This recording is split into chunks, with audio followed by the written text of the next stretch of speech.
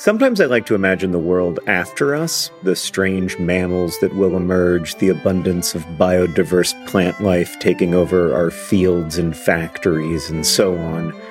I don't think this world will be better. I maintain that we are the most interesting thing to happen on Earth, and there is real beauty and meaning in our curiosity and compassion, even as we also cause and witness so much suffering. But at any rate, there will be a world after us, after each of us. And that's why there's life insurance. It exists to provide a financial safety net to those who love and count on you. Policy Genius's technology makes it easy to compare life insurance quotes from America's top insurers in just a few clicks to find your lowest price. With Policy Genius, you can find life insurance policies that start at just $292 per year for $1 million of coverage. Some options offer same-day approval and avoid unnecessary medical exams. So save time and money and provide your family with a financial safety net using Policy Genius. Head to policygenius.com or click the link in the description to get your free life insurance quotes and see how much you could save. That's policygenius.com. Policy Genius, because there will be a world without us.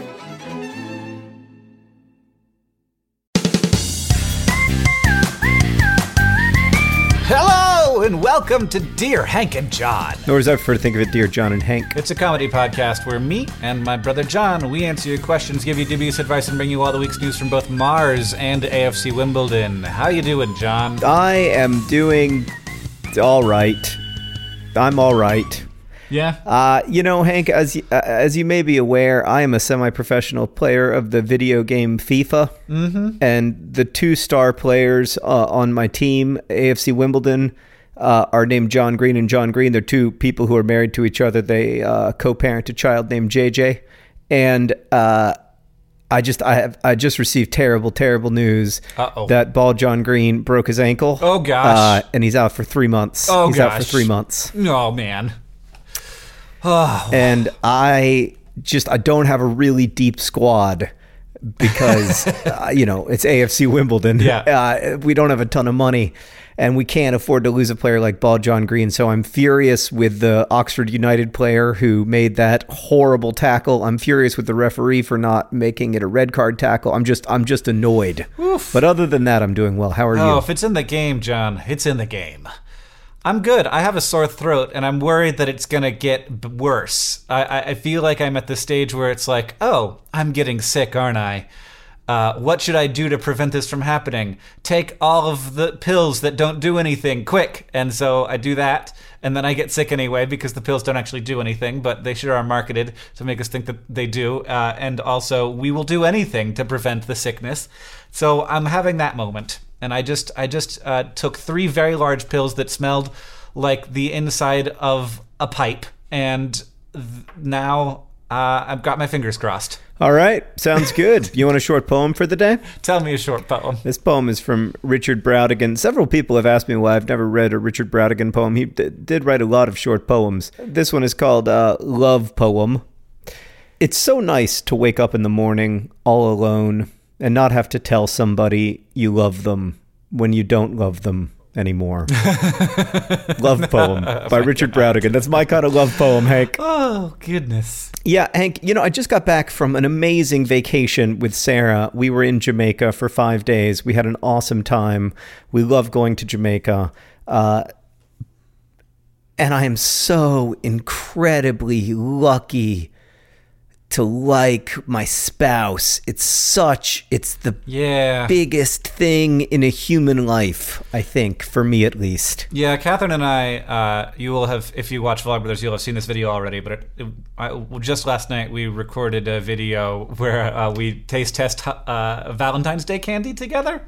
Uh-huh. And I was just watching that video, as I was editing it, and I was like, boy, do I like her. Yeah, that's something that Richard Brautigan never really had in his life. I think he was married 4 times and never particularly successfully, and he died in his 40s. So, yeah, we've gotten very lucky, Hank. Let's answer some questions from our listeners. First I want to start out with, I guess this is a question, but it is in regards to the last pod, in which Andrea asks, specifically to John, in this week's pod, last week's pod, you informed Dahlia that you are really, really not a liberal. But then you and Hank both go on to state so many liberal positions that you agree with. So in what sense are you a conservative? Is it like taxes or what? Please explain. And then Andrea has put a pumpkin with the Linux penguin carved into it as her sign-off. Wow. Yes. That's a solid sign-off. Solid sign-off. Yeah, so Hank is a proper liberal, right? Wouldn't you say that, Hank? Well, I mean, I'm further left of you, probably. But yeah, I would say you're essentially a communist, whereas I believe in markets. I believe that the reason refrigerators are inexpensive today and why so many of us are able to enjoy them is because markets and competition. And I really do think that in many ways markets enrich our lives. I think that they are part of why poverty has gone down a lot in the last 100 years. And so I do believe that markets can solve a lot of problems. I also think that there are places that markets clearly fail, especially healthcare. Markets are terrible at dealing with healthcare. They are terrible at dealing with crime. They are terrible at dealing with national defense. There are a bunch of things that markets aren't good at, but I do believe in them probably more than you do. I have actually come around more to, especially since, running several businesses of my own, there are times when I'm like, boy, these government regulations sure do keep small business down. And there are times that are like that. But there's also like what I find extraordinarily frustrating more than anything about running a small business is knowing that I pay much higher corporate taxes than Apple and Google do. And I just hate that. Like, I find it extraordinarily frustrating. Like, why do we subsidize these massive companies while my company pays 40% corporate tax? And yeah, I mean, the other thing about that is corporate taxes in the U.S., I agree, are too high, which is not a commonly viewpoint. held liberal position. Yeah. Although, actually, President Obama felt that corporate taxes in the U.S. were too high. I think that the great thing about small businesses is they create more jobs per dollar of revenue than large businesses do. So Hank and I privately have always said that we want to ensure that no matter how big or small our enterprise is, that it employs more people per dollar of revenue than Pepsi does. Mm-hmm. And we are good on that front. Yep. Because small businesses are just, they're better at employing people. They're better, I think, on average in terms of wages as well. And I do think that too often the system is a little bit biased against small businesses. Yes. And that is another place where I probably fall a little right of center. That said, there's a lot of things that are politicized in our current political discourse that I just don't think should be political issues. Like, I don't think that climate change is a political issue. I think maybe we can have political disagreements about how government can best contribute to solving the problem of climate change, but I don't think whether climate change is happening and is caused by humans is a political topic. I also think that, for a long time, we didn't politicize refugee resettlement, mm-hmm. and we didn't politicize foreign aid, and now we do. And I don't think that those are particularly political issues. I think there's a weird left-right divide that doesn't need to exist on those issues. So there's a lot of issues where I just feel like, Hank and I both maybe just don't see these things as mm-hmm. political the way that they're politicized in our current discourse. Yes, it's very frustrating to watch something that go from being like very few people know about this at all. The people who know about it realize that it's quite good, and or that it needs to be dealt with, or whatever it is. And then suddenly, like, somebody finds it and is like, I can score points with this one. Let's quick turn it into an issue. Right. On either side, either they're like saying like, I want to turn this into an issue, like I'm the champion and defender of this, or saying like, I have found this issue and I want to tell the world about what a terrible thing it is. Yeah. Yeah, in general, and, I mean, and then it scores the points, and then the entire topic becomes like just another thing on the long list of things that like you're supposed to like sign up for one side or the other on. Yeah, I think that's a lot of my frustration right now is just that we aren't. a lot of times I feel like we're not taking these issues particularly seriously. Like they're being treated as opportunities to score points rather than as places where we need to have difficult discussions. Healthcare is probably the biggest example of that in the United States right now, where, nobody's being very serious about the healthcare conversation because the truth is it's extremely complicated and it involves big, big trade-offs. And we're going to have to make this trade-off or that trade-off, and we've got to talk about it that way instead of pretending that there's some easy solution that won't result in pain for anybody. Well, I got another question, John. This one is from Amber, and it's also for you. So I feel like sometimes I only read the questions that are for me, but I want to give you one, John. Amber says, "Hello, brothers. My favorite author is Charles Bukowski. I unashamedly love his dark humor and honest writing style, and yet when my friends read his books because I've told them how much I like them, they come back and assume more about my personality and opinions because of my affinity towards him. Am I a bad person for reading books written by a bad person? Should I find a new favorite author? Should D.H. Lawrence take the #1 place to compensate for my embarrassment? Dubious advice is welcome with open arms. Sent as to be received lovingly, Amber, UK." Oh, this is a tough one, Hank. I mean, there's two questions inside of this question. One is, can you separate the artist from the work?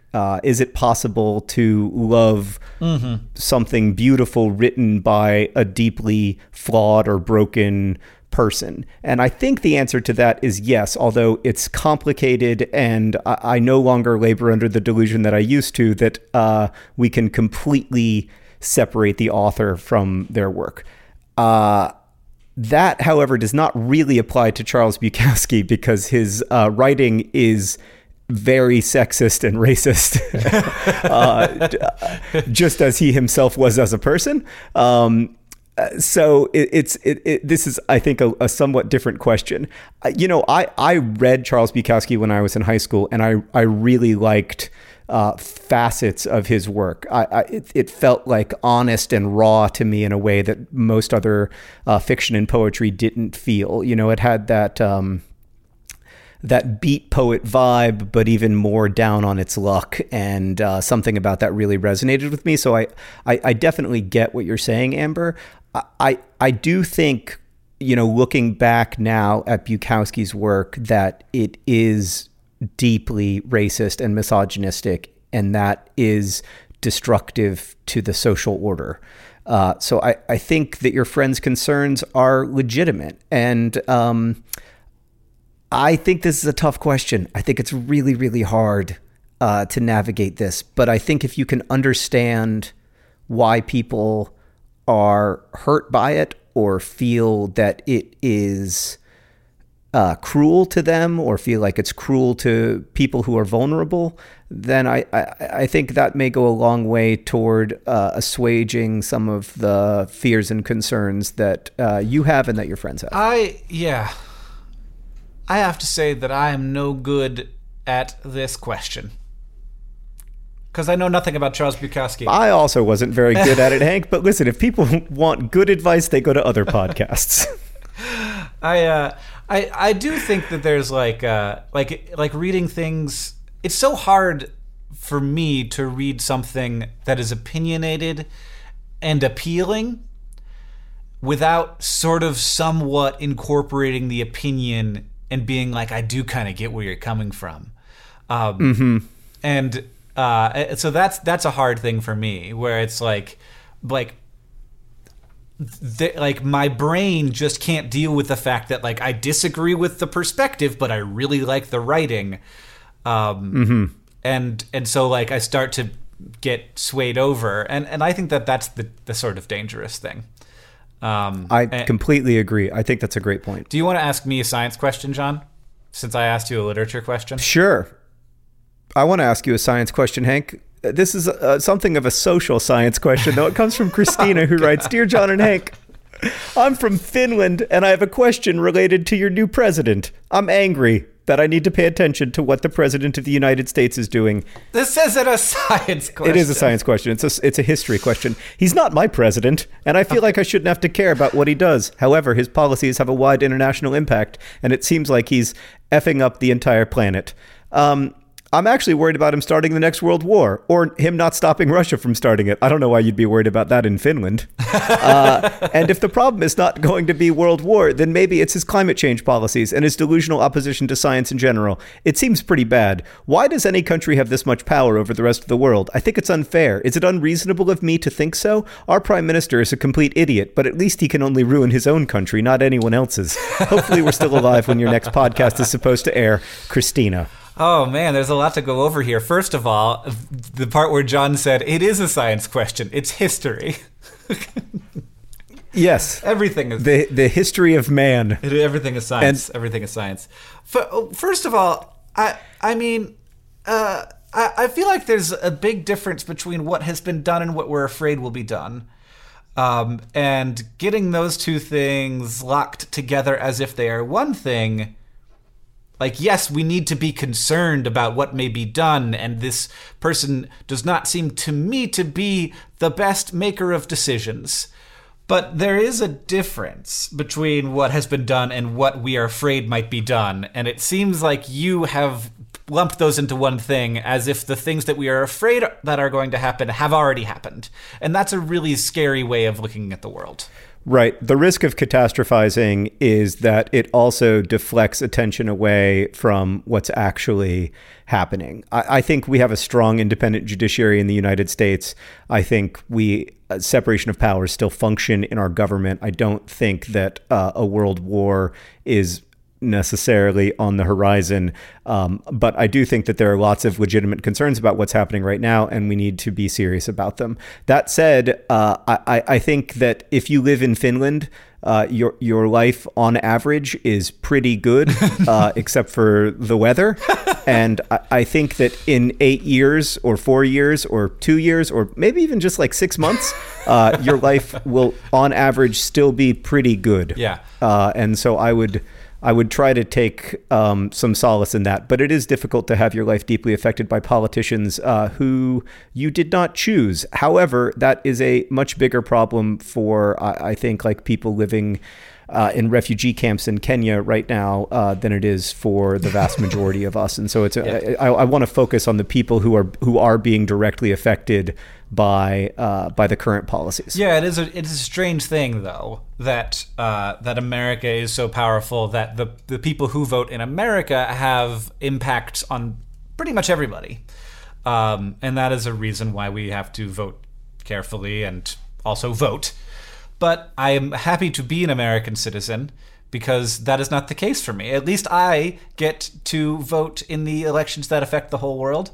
But I will say that I would rather it be America than some other really powerful countries. I don't know if that's just me like being biased, but if we're going to have... No. Yeah.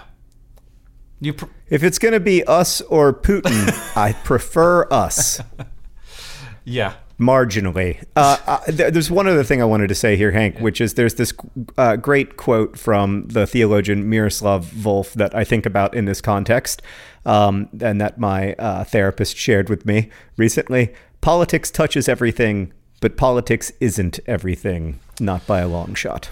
I like it. John, I'm going to ask this question that you've got highlighted right now because I figure that means you want me to ask it. It's from Amelia, who asks, Dear Hank and John, I live in Toronto. I've noticed that on major streets... Oh, God, Amelia, please take us in. Can we please come and visit?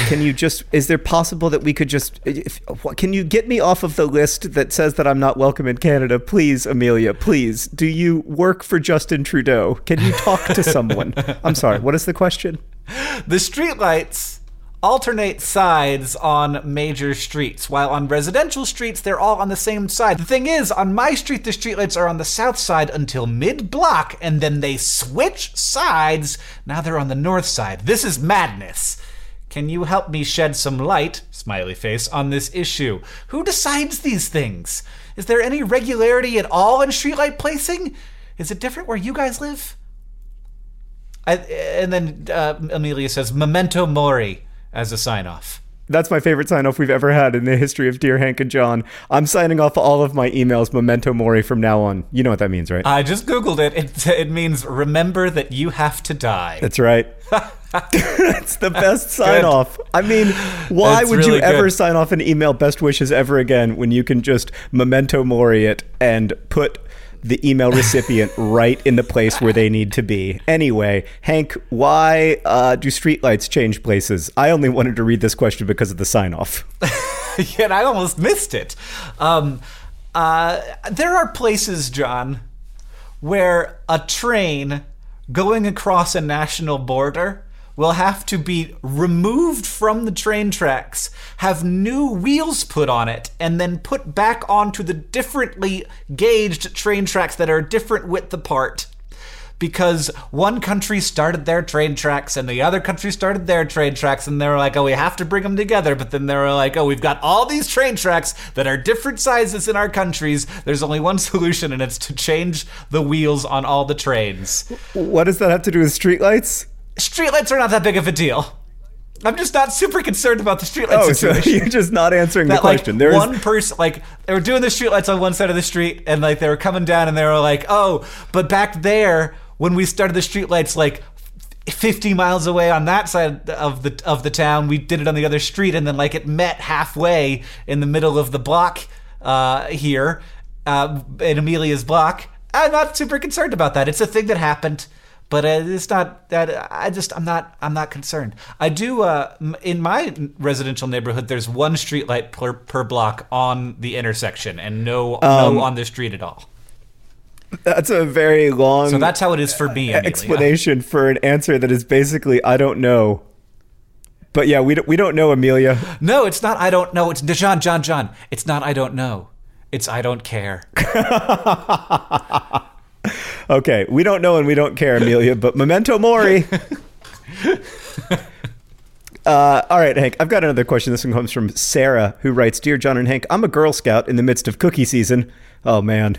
Oh, man. It's my favorite time of year, and a controversial one at that. Why is this a controversial cookie season? Oh, no, Hank, we don't even know the controversy. It's possible that we're wading deeply into something that we don't understand, but we're just going to do what we usually do and move forward in ignorance. I'm trying to sell Girl Scout cookies is the point. I've run across several problems, such as a foot of snow and the fact that people are less likely to buy cookies from a teenager than a cute little kid. My initial idea was to send you guys the link to my cookie website so you could share it in exchange for a shipment of 478 boxes of cookies delivered to John or Hank's office. I mean, if you've got to choose, Sarah, choose mine. I told this idea to my parents, and they responded that they weren't interested in investing $2,390 plus shipping to secure a sponsorship deal. Which was disappointing. But in hindsight, I probably should have done the math beforehand. So instead of offering cookies, I ask if you could share the link to my cookie website, and instead of promoting the cookies, promote the donation of cookies. The boxes of cookies donated would go to a local food pantry. While cookies are not necessarily nutritious, they are a rare treat to people who depend on food from these types of places. My website is... All right, everybody get ready to write this down. If you're in your car... Don't do that. Get your pencil ready. Pull over. Open up the Notes app on your phone. digitalcookie.girlscouts.org/scout/Sarah75505. They made that easy. I mean, how could I forget that URL? It's basically google.com. Note, cookie sales end March 12th, and the link will become inactive after that. So I think this is a lovely idea, Hank. Let us go buy some Girl Scout cookies and ship them to food pantries around the country. I think that's a lovely idea. Let's do it. Let's do it, John. I think we're ready to move on to the next question. I just had, for the first time in my life, a nerd rope. And what a nerd rope is it's basically like, you know, like how... there are those Twizzlers that aren't Twizzlers, and you can like pull off a string from the other. Oh my God, made of nerds? With nerd flavoring? Yeah, no. And then they dip that into something sticky, and then they roll that around in a bunch of nerds. Oh my God. Oh my God. And I'm like, can I get 478 of those? Oh my God, that sounds amazing. I'll totally sponsor. That sounds really amazing. Good. Yeah. Wow. I bet it's an excellent source of vitamin C as well. You know, on the back of the packaging, it said, "A thoughtful portion is 1/2 a rope." And I was like, well, thank you for letting me know, Nerd Rope. I have come to you for thoughtful portioning. That's why I bought this thing that's made of only sugar. I mean, my reaction to that would just be like, you know what? I didn't ask? I didn't ask what a thoughtful portion would be. All right? So don't go interjecting your thoughts about what constitutes a thoughtful portion of Nerd Rope.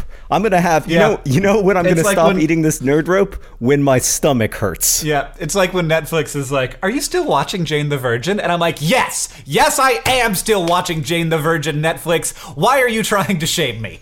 It's a good show. Yeah. Like all I'm doing is using your service.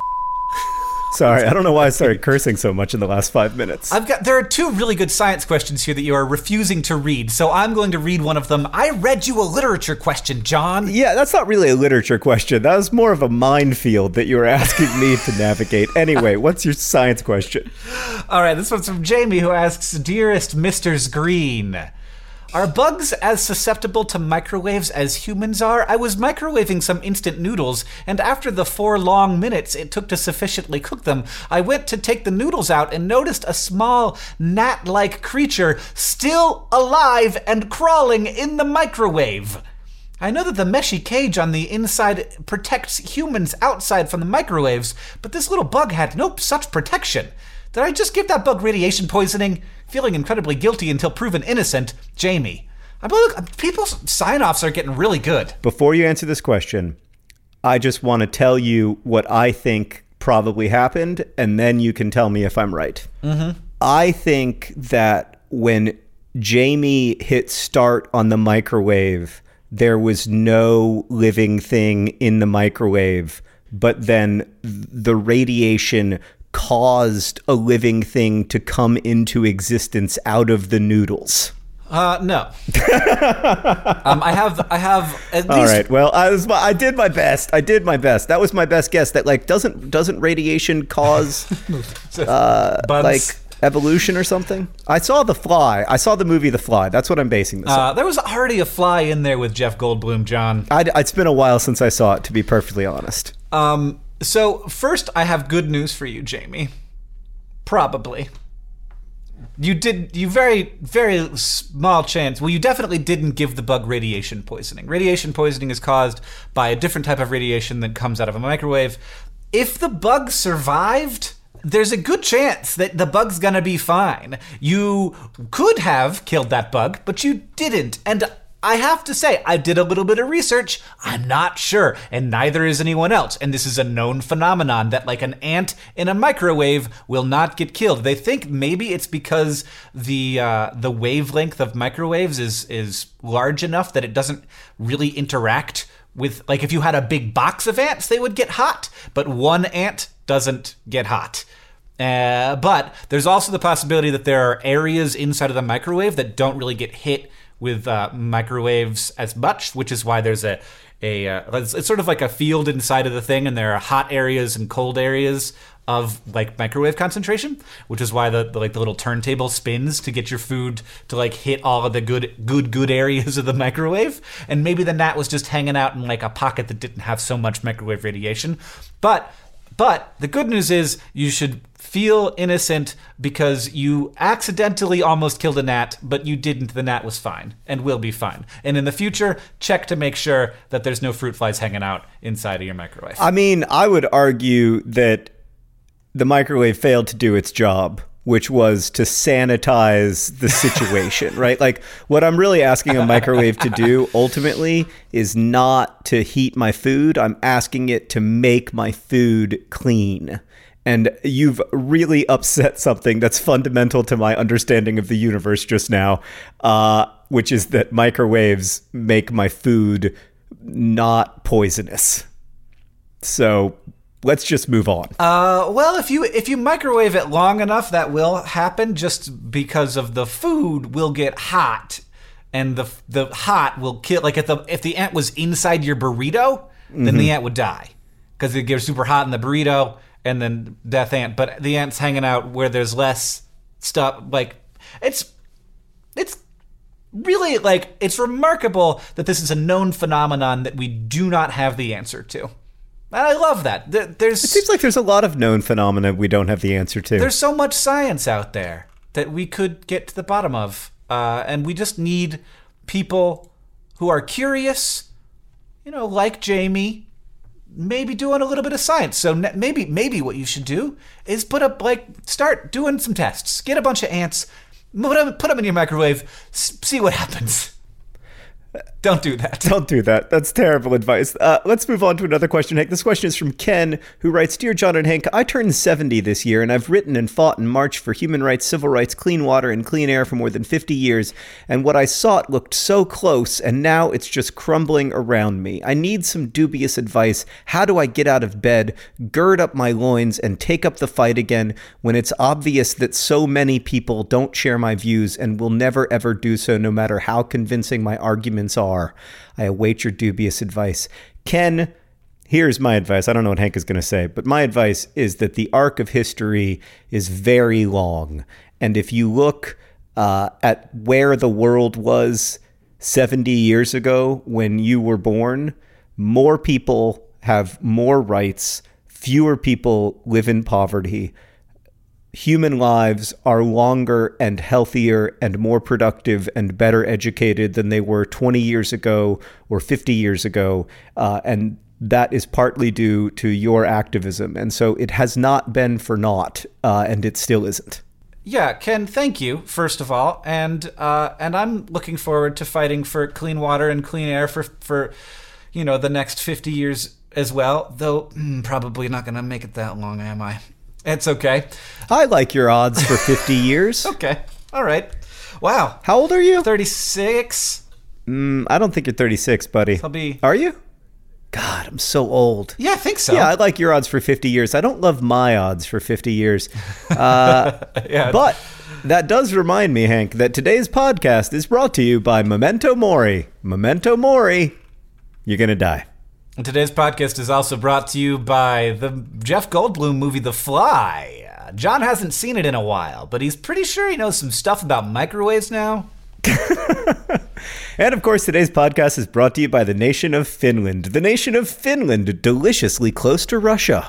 And this podcast is brought to you by those trains where they have to stop the train at the border of countries and take the train off the tracks and put new wheels on the train so they could fit on the train tracks from the other country. Those train tracks. That was a good one, Hank. That was solid. That's going to go down in history as one of the best. Hank, let's answer one more question before we get to the... I had something else I wanted to say to Ken. Oh. You didn't let me finish my thing to Ken. Right. You launched right into sponsorships. And I just wanted to say that we are all going to be fighting for things that we will never see. And that is how, to me, being a human isn't about, getting to a place that, when I die, I can feel good about where we ended up. Humanity is about always making progress forever. And so knowing that the work is never going to be done, but it's going to be better if you take the average over a long period of time. And I think that is the case. And I think that we are going to have to keep working toward that goal. And if you're going to accomplish your biggest goals before you die, then your biggest goals aren't big enough. I love that, Hank. This episode of Dear Hank John is brought to you by Thrive Market. Thrive Market is there to help you maintain the kinds of habits that you want to have. For me, I need to have the right kind of food in the house or I will eat whatever.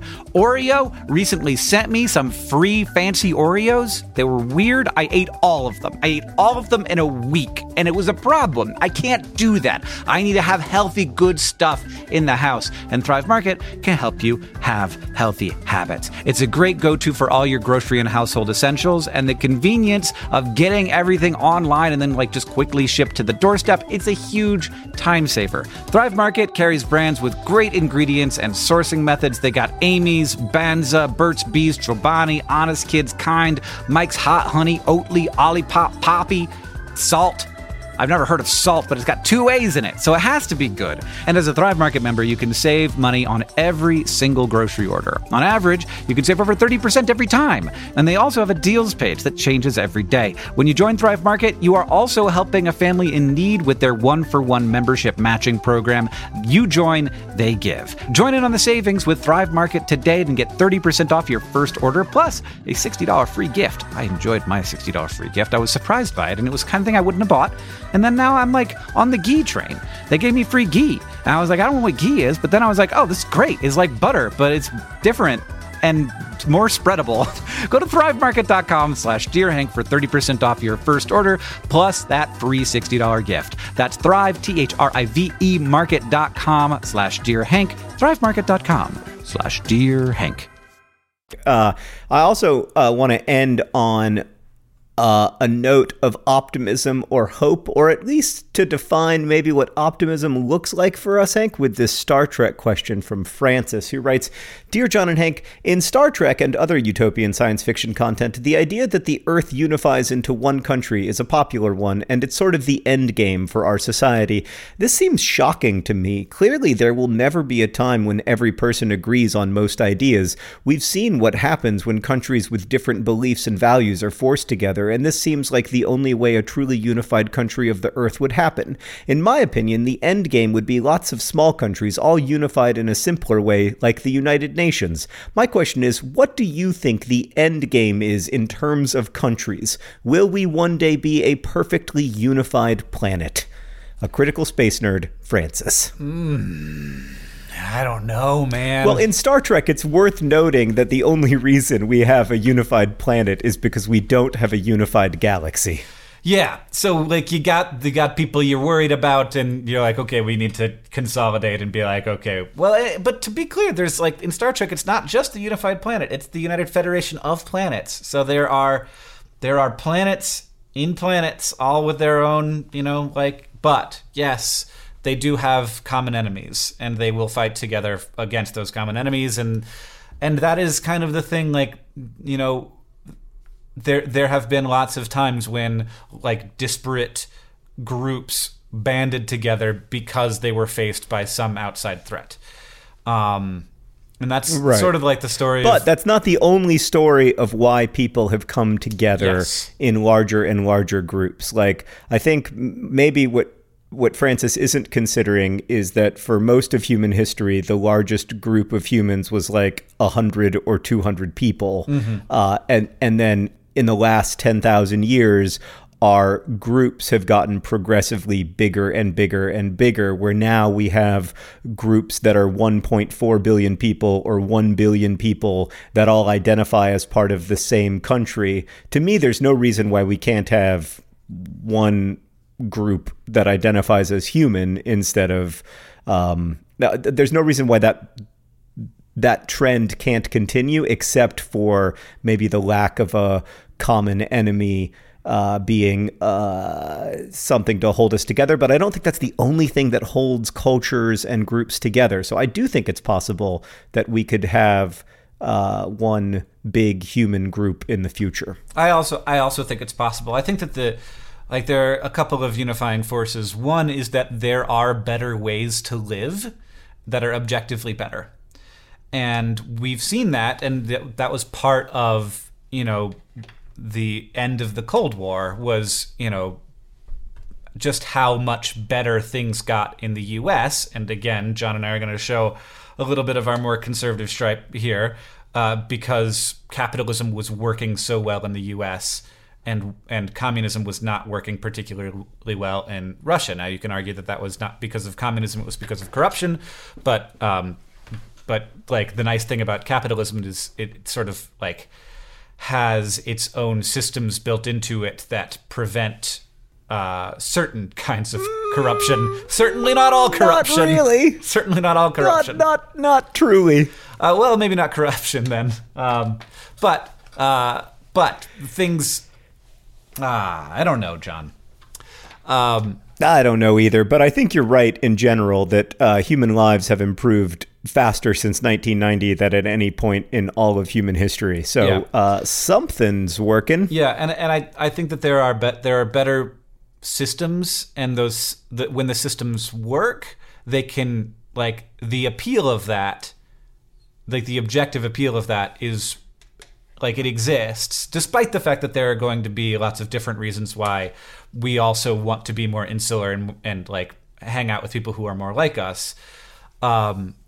But at the same time, I don't think that means that, like, a unified humanity would not have diversity. It would have diversity of ideas and types of people and different systems and different economic systems, even the way that, you know, in a very small town like Missoula, there are different economic systems and people, you know, interface with the economy in different ways on very small scales and also on global scales.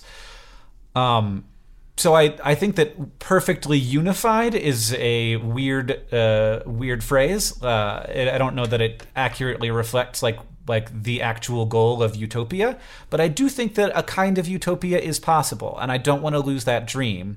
I feel like we kind of have as a species. You know, it was there for a while in the 70s and 60s and a little bit in the 80s, and then it just, you know, and now we're sort of like a little cynical, a little jaded as a culture, in the culture that I interface with. And I do want to keep the dream of utopia alive.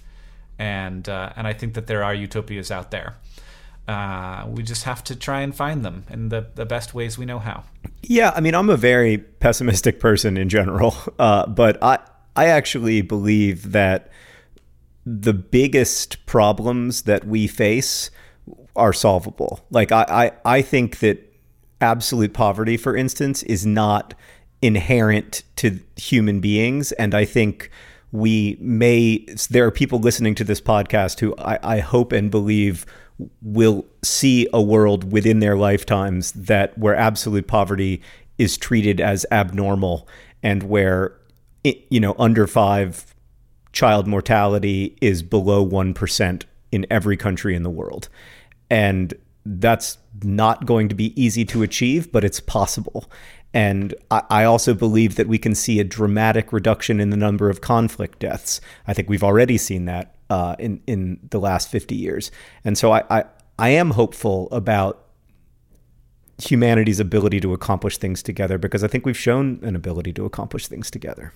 Speaking of things that we've accomplished together, Hank, of course, the greatest achievement in the history of our species was the reformation and then 5 promotions in 9 years of AFC Wimbledon, the greatest fan-owned institution on earth. Good.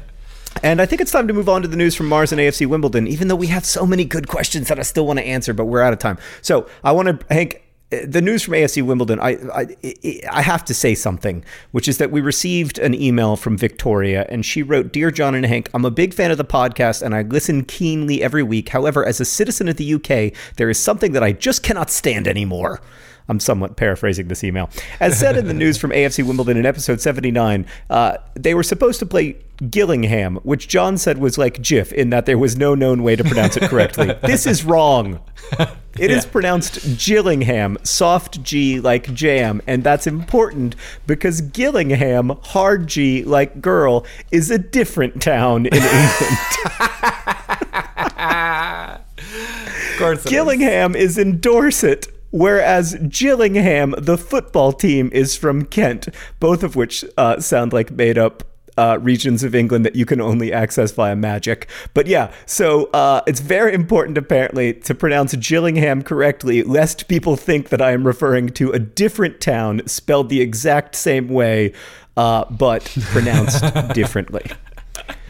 With that noted, Hank, you will recall that AFC Wimbledon, after a scoreless draw January 21st against Chesterfield, had 2 consecutive games that were postponed thanks to one of the greatest institutions in Football League One, which is, of course, frozen pitch and or waterlogged pitch. However, eventually things had to dry out, and they did, just in time for AFC Wimbledon to play Sheffield United. And perhaps we should have stuck with waterlogged pitch because we lost 4-0. And I have to say, that scoreline from everything I read rather flatters AFC Wimbledon. It could have been much worse. So Sheffield United is overwhelmingly the best team in League One this year. They're definitely going to get promoted, or almost definitely. They're very, very good. And we are not, at the moment, very, very good. We're down to 15th after 28 games. Only 9 points clear of the drop. So that's where things stand at the moment. All right. That was bad news. Rosianna has just texted me to tell me that there is a third Gillingham with this one is also with a hard G. It's in Norfolk. There are 3 places in England named Gillingham. I mean, Hank, correct me if I'm wrong here. I haven't been to England that often, but isn't it a country that's like 8 square miles big? It doesn't seem super huge to me. How do you have 3 Gillinghams in 8 miles? It's very dense. It's a dense country, John. We're used to America where you can like walk for days and never see a human being. Hank, the population of England is 53 million people. Mm-hmm. That's about the same as the population of Indiana. That is not true at all. And by about the same, I mean within 1 order of magnitude. Yeah, what is the population of Indiana, John? 6.5 million people? 6.6, thank you. Yeah, it's a dense place. There's lots of little towns. They're just close by my standards, where the little towns, you need to get in your car with like some granola bars and make sure your gas tank's full. I have news from Mars, John, if you are all interested in that. I know you aren't, but I'm going to tell you it anyway. Tell me. I'm excited. So, Mars, we have discovered through the great work of the Curiosity rover, was a very wet place for a long time. And it was wet with water, wetness, and that means that it was a warm place because water is only around when it is above 32 degrees Fahrenheit or 0 degrees Celsius. The question then becomes, why? How did that happen? It's farther away from the sun than we are here on Earth. How was there so much water for so long on the surface of this planet? The obvious answer is that it's like Venus, or even like Earth, where it's being heated up by a blanket of carbon dioxide.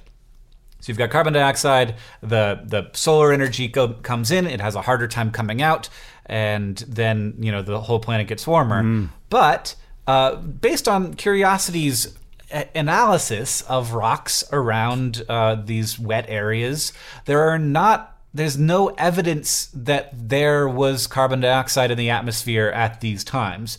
They were expecting to find certain chemicals, carbonates, that would have ended up in the soil, and they're just not there, which makes them feel like maybe there wasn't a lot of carbon dioxide in the atmosphere, which leads to a huge question, how?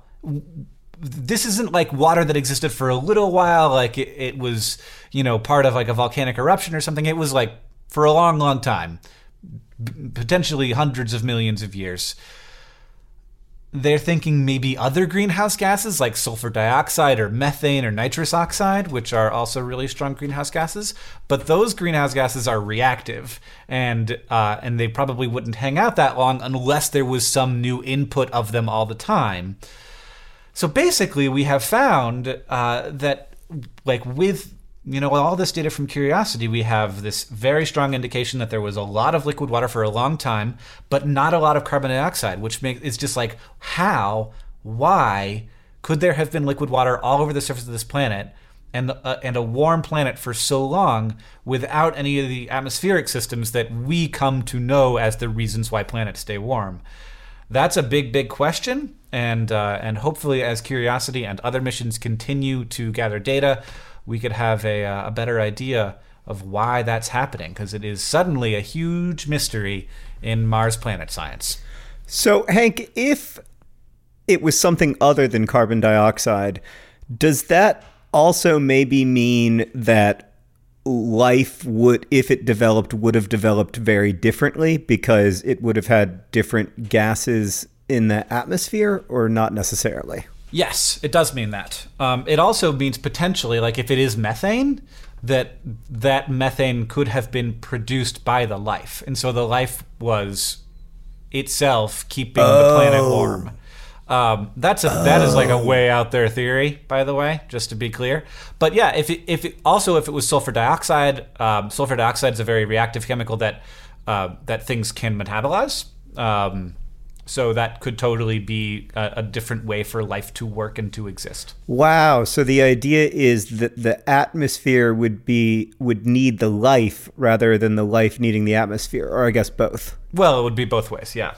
That's pretty cool, and that's also like though. that's the case here on Earth. Like obviously we, like humans, could not exist if there were not plants, because there would be no oxygen, because oxygen is super reactive and it would go away really fast if it wasn't constantly being produced. Well, we're doing our best, Hank, to find out what life would look like without plants. We're trying. I wanted to ask you one more question, just because I do find that really, really interesting and weird and exciting. I know that cows produce a lot of methane. Mm-hmm. Is there a chance that there were ancient cows on Mars? Well, interestingly, John, the cows don't produce the methane. The bacteria in their guts do. So, bad news. So it would have been bacteria in the cow guts. What if cows only exist because bacteria from Mars came to Earth and then eventually colonized the guts of cows? Possible? Yeah, sure. I'm into it. Sure. I like that idea.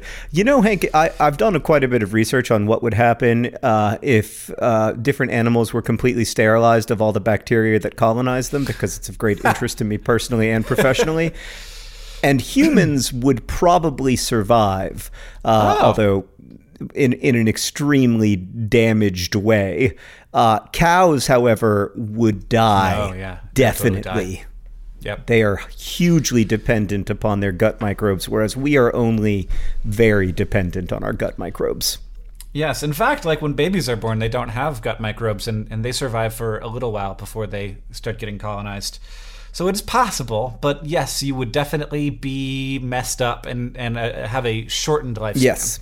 And on that note, Hank, what did we learn today? Oh, God.